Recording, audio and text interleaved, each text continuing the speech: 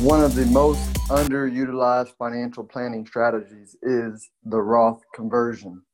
And for purposes of keeping this podcast somewhat entertaining and not nerd out on you, I won't go into all the specific in detail. I'm just going to give you the big picture point of view of how it works.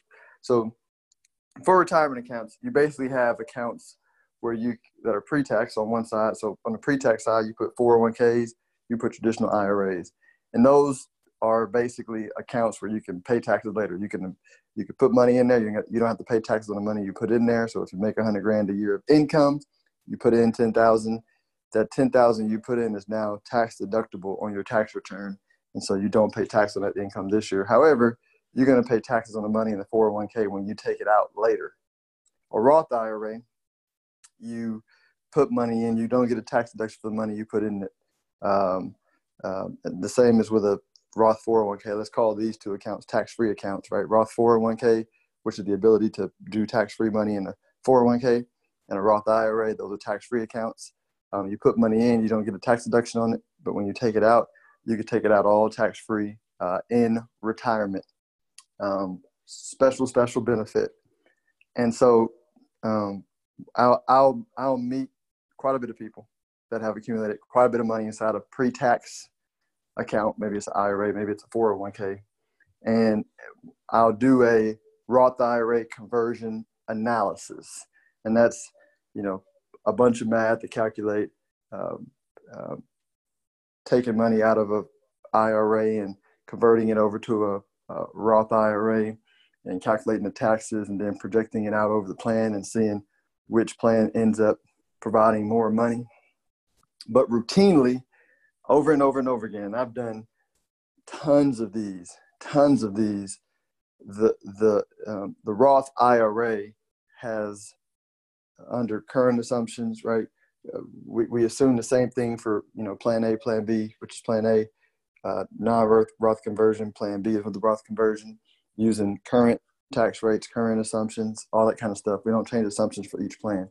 But the point is, the Roth conversion has saved, hundreds of thousands of dollars, and sometimes more in somebody's overall financial plan because of the lower tax bill clients have to pay in retirement, right? Lower.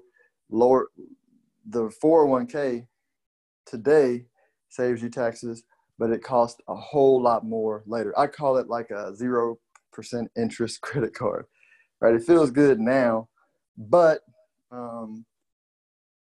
after a certain period of time, that tax rate jumps up, and it's expensive if you carry a balance, right? And so the only thing with a 401k pre-tax is you're gonna have to be carrying a balance. Like they're not gonna give you a period where you can take it out and not pay taxes.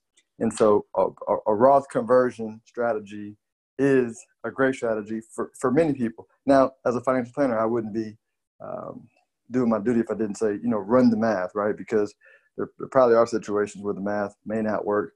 So you always want to run the math first. You don't want to just go do it.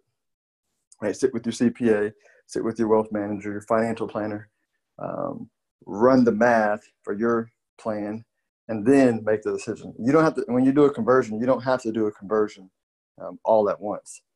You can convert the whole thing, part of it. You could do it over the course of some years to lower your tax bill, right? You can look at what your income is and look at different brackets and figure out how much you need to take out to keep your tax rate at a certain level. Like, you can get real technical, which is why you want to have a good team to help you do it.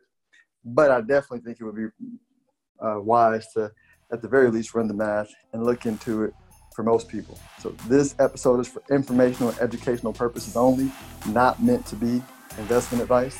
You need to seek your own counsel before making any financial, legal, tax decisions on your retirement or your money.